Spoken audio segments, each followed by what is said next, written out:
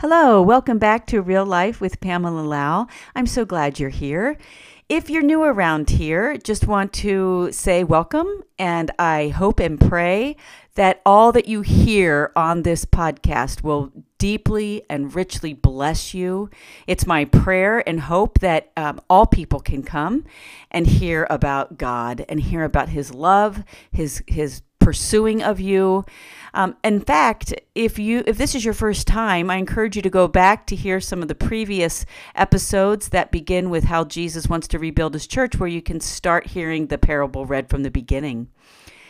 But before I introduce you to our new guest, I want to read a passage of scripture for you that has come to me over and over in this week, as I've been having conversations with different kinds of people some who are seeking after God, some who are not. But if you're like me, you have people in your life who you love deeply and dearly, and they're just not so sure what they are believing, or maybe they're very confident in that they aren't believing in the gospel any longer. So I want these words to be a comfort to you. They come from the scriptures. The translation's the Message, and it's John chapter 6, starting with verse 44. Jesus said, "Don't bicker among yourselves over me. You're not in charge here. The Father who sent me is in charge. He draws people to me. That's the only way you'll ever come." And I just wanted you to hear that passage because for me, I need to remind myself often that it's not my responsibility to draw everyone to God. That's what God does. But how does He do it? It's a mystery. And maybe that's why in doing podcasts and listening to other people's faith journeys, maybe it's in the mystery of that builds our faith. So welcome to the show, Avery Betts today. He is actually a student from my communications course, and he is 18 years old, and his story is powerful as he journeys from being raised in the Jehovah's Witness faith and finding the gospel of Jesus Christ. So welcome back to Real Life with Pamela Lau.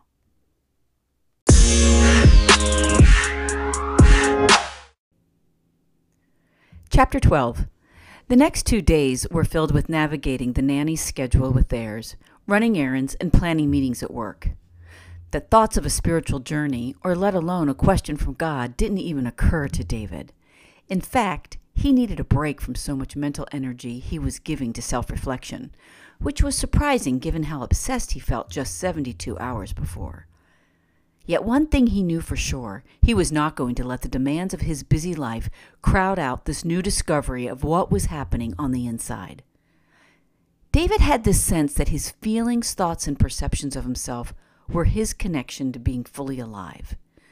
When his guard was down, he saw himself as doing okay without God in his life. After all, hadn't he accomplished the kind of success at work that most people his age envied? Isn't this what everyone wanted? Maybe he could manage these feelings of failure on his own. He just needed a reset on his willpower. Yes, that was his secret, willpower. In the way, way back of his mind, he heard the word addiction, but he shut that down as quickly as it came. On his drive back to work the morning he met with Diane, something shifted inside him when he silently responded to God. How do you see me only looking at the surface of things? David knew by asking the question he could have possibly opened himself to God. As quickly as that happened, he turned back the other way, not quite ready to give up what he knew he had, a better grip of who he really was. He wasn't ready to say he needed God yet.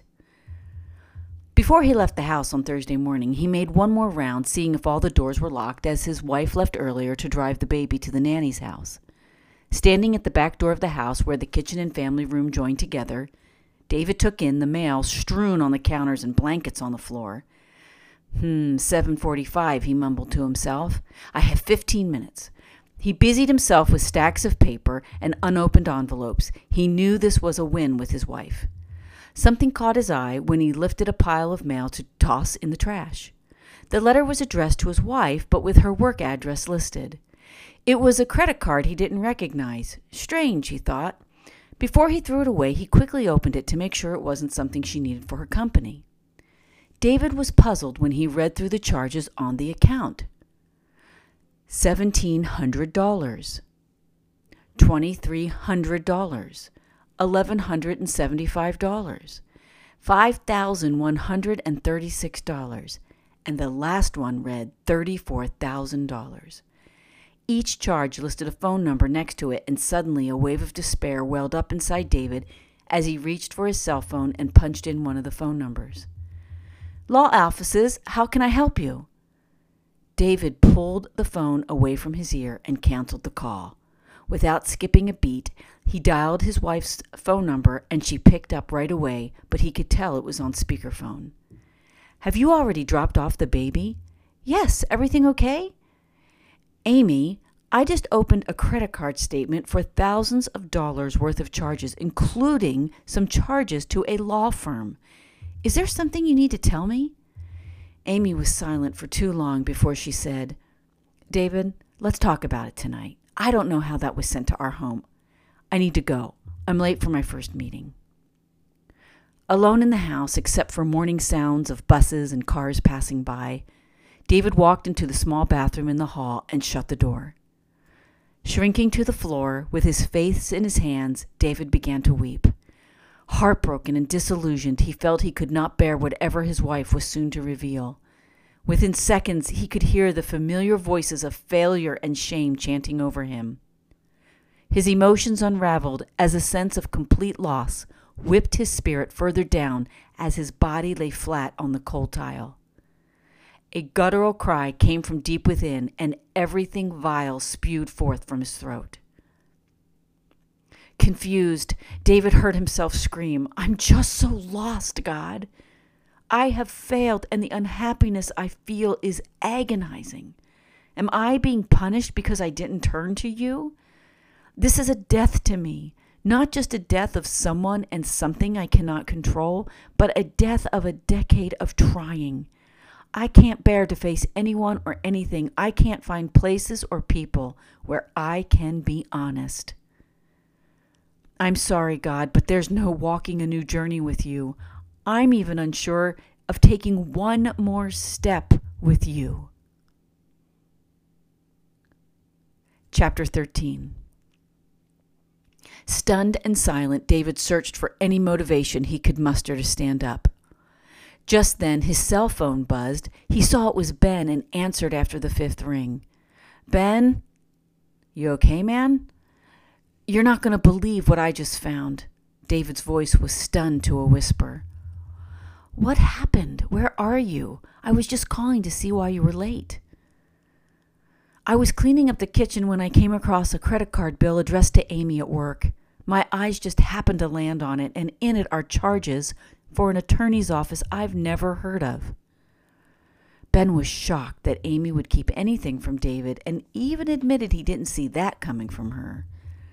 David, you've suspected things weren't completely open between the two of you. You insinuated as much just a few days ago. Have you talked to her? Maybe there's an explanation.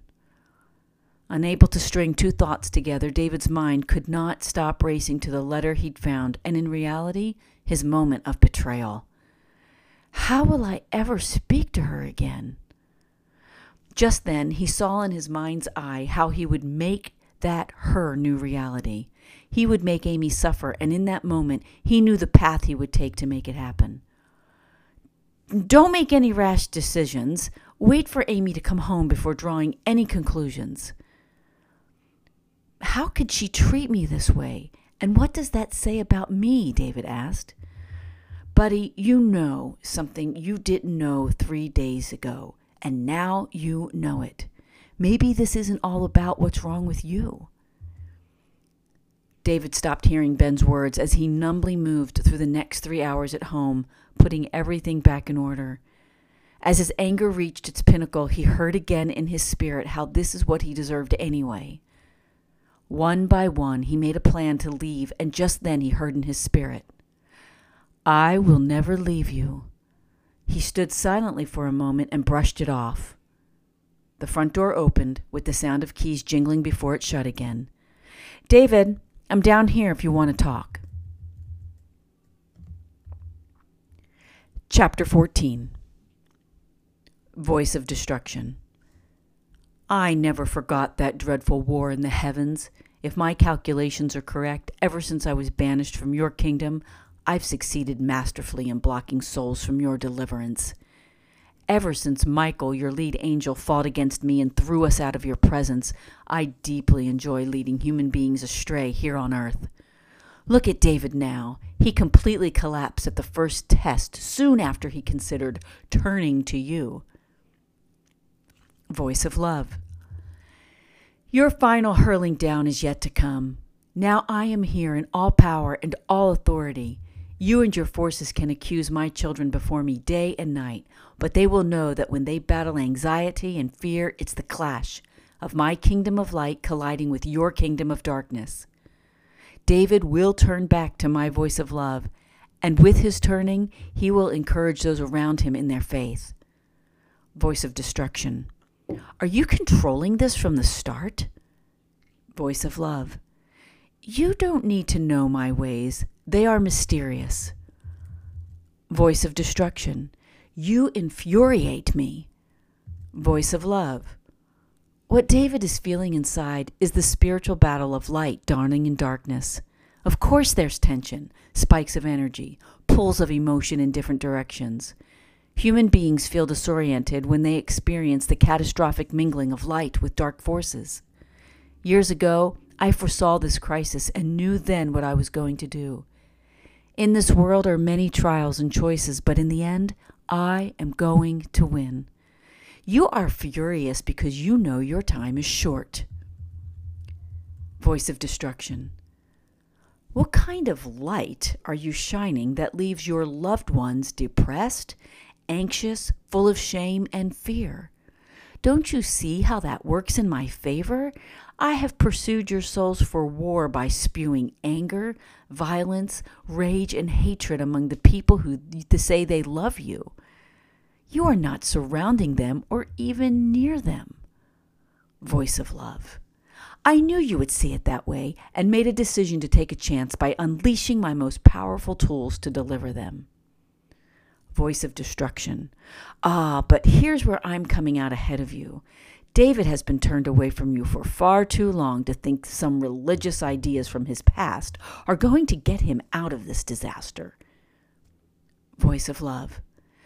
When I look at David, I love him far too much to leave him spiritually broken and separated from me. He will experience suffering and trials. However, at his disposal is my help, and when I deliver David, he will be transformed by my faithfulness, filling him with a profound courage and boldness. Believe me, he will instantly know the war happening inside him is the tension of the Messiah sphere. This has nothing at all to do with religion, but bone-deep transformation. That's authentic spirituality. Voice of destruction. But it won't last with his wife betraying him. None of your creatures are strong enough to withstand a betrayal. Voice of love. David's heart is mysterious, and as I've said before, my children are free to choose. In the middle of David's internal battle is the fight between good and evil, me and you, the old and the new natures. He will be given a path to choose, and then for now his search will come to a particular end. Voice of destruction. His search? I don't see or hear him searching. I see him fleeing. Voice of love. That's between David and me. You do not have access to all things as relentlessly as you work. He asked me a question, and I've answered him. I've taken care of him with tender kindness, and I've taken care of him with merciful love.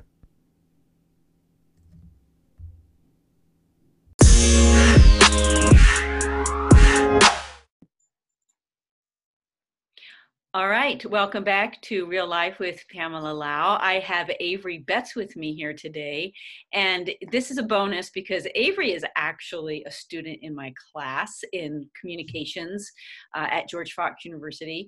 So before I go any further, I'm going to let him introduce himself and let you know where he was born and raised and what he's majoring in college. So Avery, hello. Right. All right. So I'm Avery. I'm a freshman at George Fox University. I was born in Beaverton, lived in Oregon my whole life. So this is definitely my home. And right now I'm a nursing major. Oh, that's right. You did tell me that. And your mom's a nurse as well, right? So you've got Yes. that. So is this a 4 year or 5 year program? 4 year. Nice. Okay. You Yeah. always know you wanted to be a nurse? No, actually. I think I actually made the choice about a year ago because when I was thinking about places I wanted to go into, and nursing kind of just jumped out to me once I had thought about everything that I wanted to go into. Just because it's such a great way to like help people and try to give Yeah, back, I think. absolutely. And it's a great job. I mean, Yeah, that's for a part of it lot of too. reasons, right? Yeah. Well, Avery, I know you as a dedicated and responsible student, so that's how I know you. But as some of my listeners have heard, we have this part or the beginning of our class where people say their faith journey story. It's kind of how we introduce ourselves to each other, and one of the reasons I'm just so glad that you are on here is because when I heard your story, I was really taken with your maturity for your age, by the way, because what are you, 18, 19? Yeah, I'm 18. 18. So, and so since everyone is listening to us right now, I'm curious if you could just, take us back. How were you raised? Were you raised in the church? What was that like for you?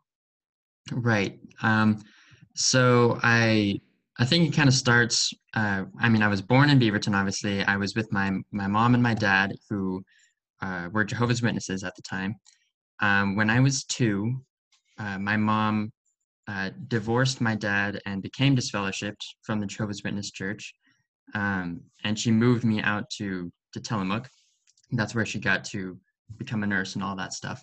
Okay. And at that point, I was with my mom almost exclusively. By the time I was about 10, I'd say, I had moved back into the Portland area and I saw my dad more regularly, which meant that he took me to a lot of Jehovah's Witness activities and churches, including going out door to door, And how which old were I, you I at did this that time? for like a lot of my life, really. But how And old were you at that time, Avery? what was that? How old were you at that time when you started getting back, when your dad started getting re-involved in your life? I would say I was probably about seven, six or Okay. seven at the beginning of elementary school. I would say that's when we kind of moved back, and I began to see my dad on a more regular basis, and then that's when he would take me to church and that kind of thing. Okay. And So, yeah, then go ahead.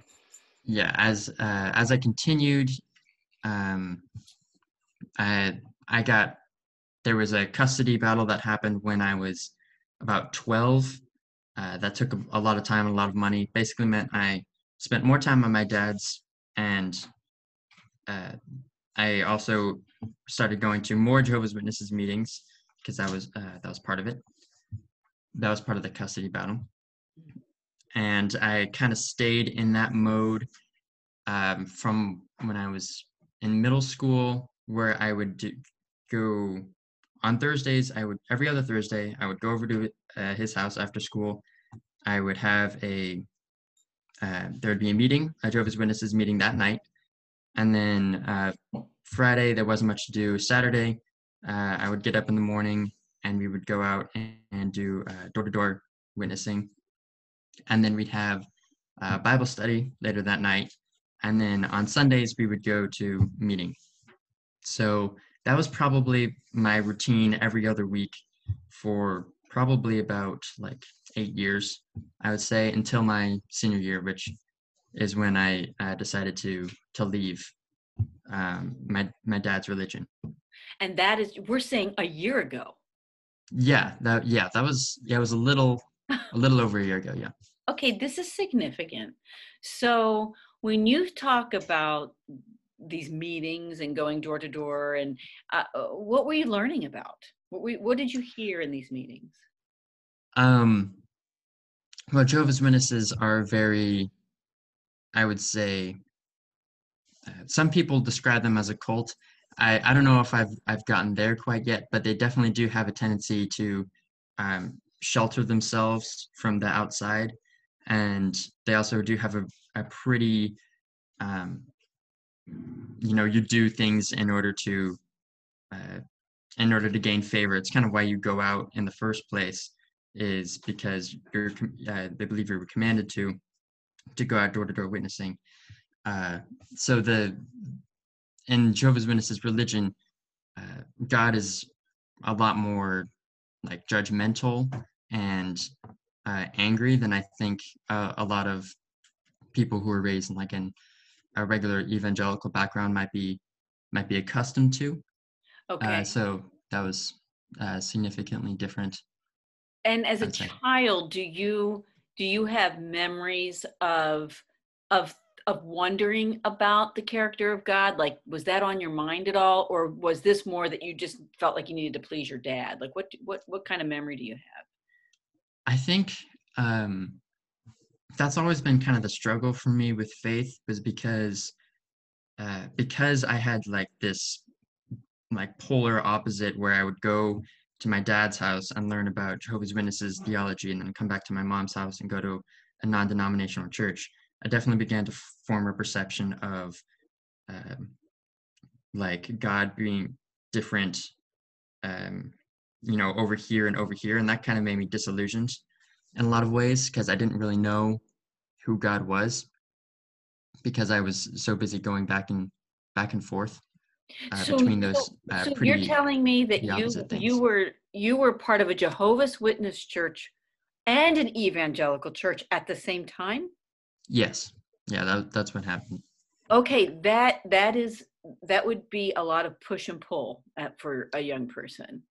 Yes, it definitely became an issue when my dad was trying to get me to push to become baptized in Jehovah's Witness faith, which was a really big issue, because since my mom was disfellowshipped, if I were to become baptized in the faith, that would essentially mean I would no longer be able to talk to my mom, because they have a doctrine of you're supposed to isolate from others or separate yourself from those who've been uh, excommunicated. And so it was like you have to choose whether or not you want to go along with this religion or go along with your parents. So it was definitely challenging. So, do you know at which point you started doubting the Jehovah's Witness faith? Do you remember like when it started? Or is there a story surrounding that, or was it gradual? I think it was gradual, because I just became, God to me was just like such a distant figure, and I was really hostile towards God, and I think in a lot of ways that kind of contributed to my, pulling away from the religion more than anything else. And now that I've come back to that, I think I have a much better relationship with God than I did then. But I was really, angry at God for putting me in this situation. And I was just thinking, like, even if this is what they're teaching is true, the God that they believe in is not a God I want to worship, because he's angry. He lets because the Jehovah's Witnesses also believe, like Satan is in control of the world, and so uh, every most things that happen in the world are controlled by Satan. So essentially, if you're just talking to people, kind of outside the religion, it is kind of like they are in some ways controlled by Satan, and that all the suffering that happens is because of Satan. And that really like just put me off, because the idea that God would just let Satan like run amok, or that he just was deciding not to get involved for some of his own reasons, was really disillusioning to me, and really made me, reconsider, like, why would I even want to believe in a God? Why would a God like that? So, what is the Jehovah's Witness view of Jesus? So Jehovah's Witnesses don't believe in the Trinity. Okay. So they believe that Jesus is essentially um, just an angel, or God's son, that a special angel. He isn't God himself. And now that I'm removed from the religion, it really makes me realize there's such a drastic difference. Because if you believe that, God himself came down to, take on our own sins, and sacrifice, part of himself for us, I think that has a bigger impact than sending your son. Like, I would I would hate it, but I would send my son to die if it meant that uh, everybody could live eternally. I mean, I would make that decision. I think So that's really a there wasn't profound any thought. sense of like gratitude, because I'm like, I would do that. Oh, interesting. Yeah. So, talk a little bit then about this senior year of yours, because it feels Yeah, like that is a pivotal time in your faith journey. it definitely was. Um, I think the kind of I'll need to back up a little bit to provide the context. So I had been going to a church called Rolling Hills, which is in Tualatin, great church, and my mom was getting baptized in that church. This was in my junior year. It was middle of my junior year, and so she was being baptized. She was kind of being told the whole process around it, and at that point, they asked, like, "Hey, do you want to be baptized?" Of course, they didn't know anything about my situation or anything, and I was just like, I just said yes. I mean, I don't know. I feel like now that I look back on it, it definitely does seem like there was something at play there, because I didn't think about it. I just kind of was like, okay. Um, so the problem was is that I kept that a secret from my dad, because I was, because he had, kind of built up that this religion was kind of a big part of our relationship a little bit. And so it was definitely, I was just scared of telling him what happened. But eventually, of course, they found out, and it totally changed the whole dynamic of everything, because now, instead of me being like taught the doctrine, it was like they were trying to convert me, or tell me everything that was wrong. Who was trying to convert you? Your dad and the But church, yes, and the my Jehovah's dad. Witness church. Yeah, my dad would. I was no longer allowed to go at door to door, which would make sense. Uh, but they did have me like look at, parts of the Rolling Hills like doctrinal statement, and they would have me, um, you know, while they were out doing door to door service, they would have me look at it and like research it and come to a conclusion about, what I believed about it. And at this point, I didn't really tell the truth about like what I actually believed. I just kind of said what they wanted to. So it became a lot more of like a hostile environment around religion. And so that summer, we were going to New York. And one of the reasons we go to New York is the world headquarters of the entire Jehovah's Witnesses religion is in New York. And at the same time, there's also a religious convention happening at the same time, where you would spend basically a weekend, and you'd go to a specific place and, learn everything and whatever. And that one really just like it kind of broke me a little bit, because being immersed in that whole like theology for such a long time, I began to think like, if this is true, then I'm never gonna make it. Like, the things that I do, I'll never be able to look back. I don't know what I'm gonna do. And so it really became like a dark moment in my life. because I was just thinking about, you know, the things that they're teaching here is just like I'll never be able to live up to that, you Mhm. know, and it, you know, if this is true, then I'm done. There's nothing that I can do because it would mean that I'd have to go back on, you know, my mom, who is an incredibly important part of my life. So that kind of dual choice really, you know, screwed with me mentally. Mhm. And so one night um, I was downstairs and I finally I told one of my best friends, you know, what was going on, that I was really having, you know, struggles with this, and I kind of broke down there. And then all of a sudden, my mom comes downstairs. And she's like, "Hand me your phone, like hand me your phone right now." And I was like, I don't know what's going on, but I handed her phone. She sees the conversation that I was having, and then she realized that it had gone way out of hand, and she was like, "You need to call your dad right now and just tell him that you're not going over there because it's not safe for you." And so that was basically that was the point. Like as soon as that event happened, like that pretty much, you know, changed the whole trajectory of my life in And general. how did you feel inside when that happened, Avery? um it was it was a you know, it was a relief. It was difficult because uh I was telling my dad that I couldn't go back over there because it was painful, and you know, I was painful for him. And you know how I am, I have this tendency of not uh, of making my own feelings less important than other people's feelings. And Mhm. so it was really difficult for me to try and like say that I can't, you know, do this anymore because it's not good for me. That was pretty difficult. But Yeah. as soon as that happened, I Wow. felt so relieved. We went to the coast, and I just kind of decompressed for a little bit, and it really helped me, you know, I think heal. It's taken a long time over that whole senior year.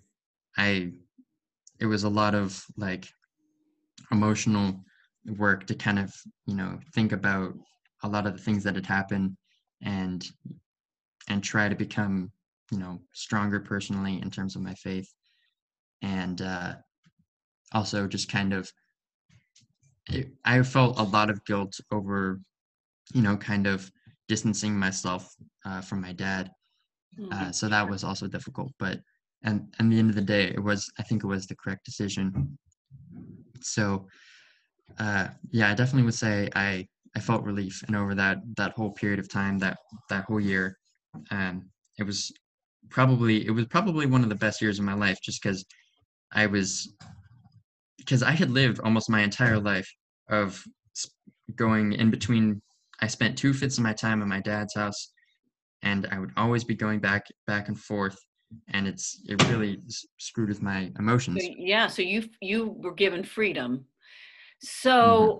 So now here you are, a freshman at George Fox University, which is an Hmm. evangelical Christian school. When would you say was the um, like? What is your relationship with Christ like now? Um, it's it's still, I would say it's still um, evolving, Mhm. um, just because like the real gospel message, you know, it's taken me a long time to actually wrap my head around, you know, what it actually what it means, apart from like a Jehovah's Witnesses context. Yeah. A lot of my journey so far has just been trying to, you know, remove myself, you know, from Jehovah's Witnesses context. And that's why this school has been so great, because the theology class has really let me like look at the Bible from just a completely different perspective, and, you know, kind of come to my own realizations about it. And that's been really helpful. And, you know, it was kind of just recently, I think it was really the first time that I finally like kind of understood, you know, the gospel really what the gospel really means. And so that's been a Can you really important. articulate that? Yeah. So um, there's me and my mom.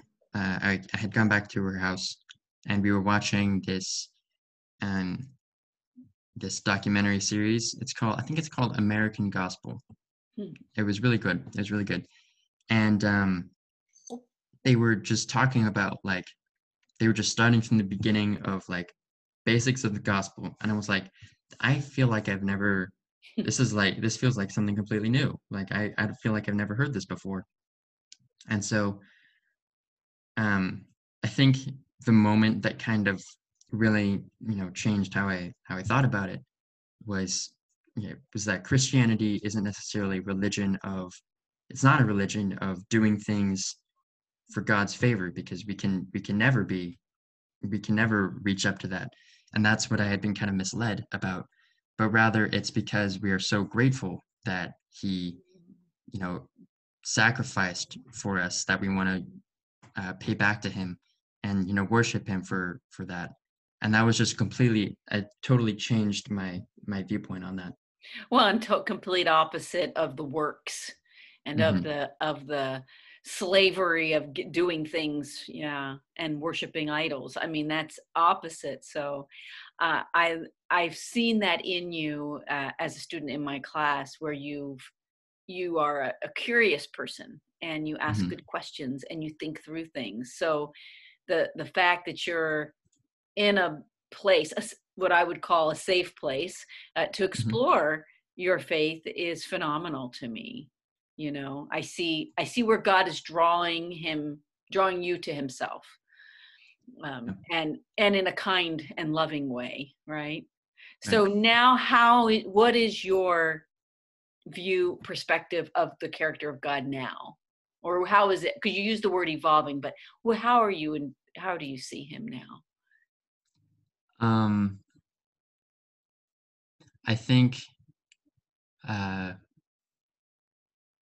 the character of God has really changed a lot for me, I would say, just because Jehovah's Witnesses mindset is just like God seems so like like fickle and Mhm. difficult to please, and it's just kind of like um, they talk about having a relationship with God, but at the end of the day, the way they set it up, um, it can never be an equal like an actual relationship with God, because you're you're not doing things because you love God. You're doing things because you're scared.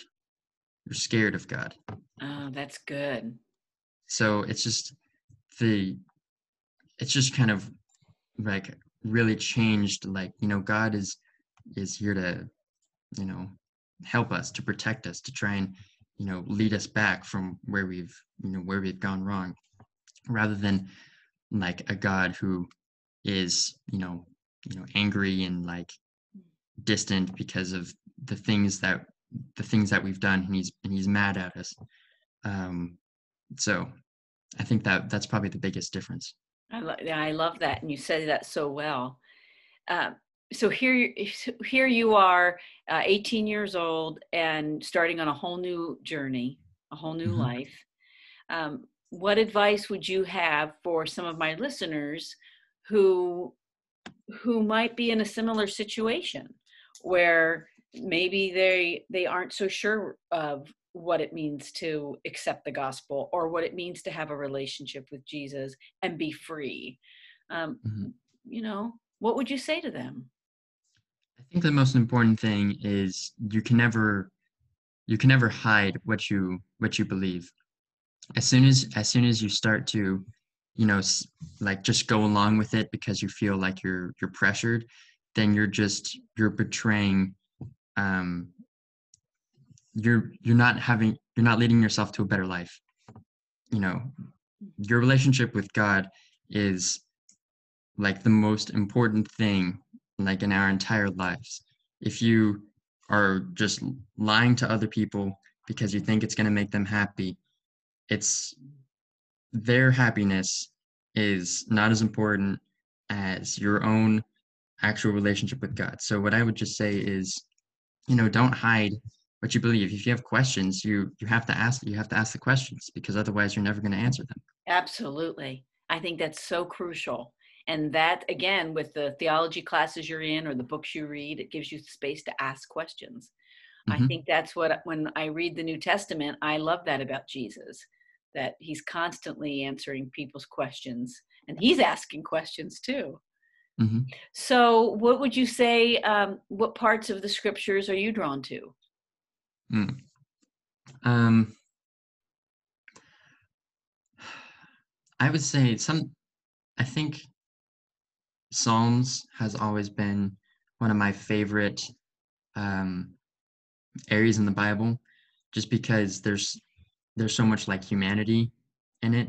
Hmm. Because you know you have um, just like the feelings of life, of like grief and despair, and then you also have feelings of like rejoicing and hope, and just the kind of, but it always just kind of circles back to like, you know, this is like I can rely on you, God, and I can, I thank you for doing all those things for me. Hmm. And that's, it just kind of like gets to me in terms of Yeah, it gives you a like the language. emotion. Yeah, Yes. that's exactly right. The Psalms can reflect how we feel, you're right, as a Hmm. human being. So, Avery, you might not know this, but one of the reasons that I'm doing this particular series on this podcast is because of the book that I'm writing right now, and it's a short story. It's a parable of a young man who thinks he's lost his faith, Mm. and he has to make three choices. He's offered to make three choices. One is to turn to God. Another is to give God permission to work in his life. But the third one is to discern between the voices. Mm. And I wonder, is as we close here, if you could just think back a little bit over your years of being involved with Jehovah's Witness, uh, and now being a Christian committed to the Lord Jesus. What would you say are some distinctions between the voices that you heard inside? In terms of like what I learned from Jehovah's Witnesses. Yeah, how do you know when you're hearing, God's voice Mm. now? Yeah. I think um I think there is just kind of a feeling of like of it being right. Like my mom has always told me that, you know, when she first, you know, came into Jehovah's Witnesses, she was a pioneer, she was all of those things.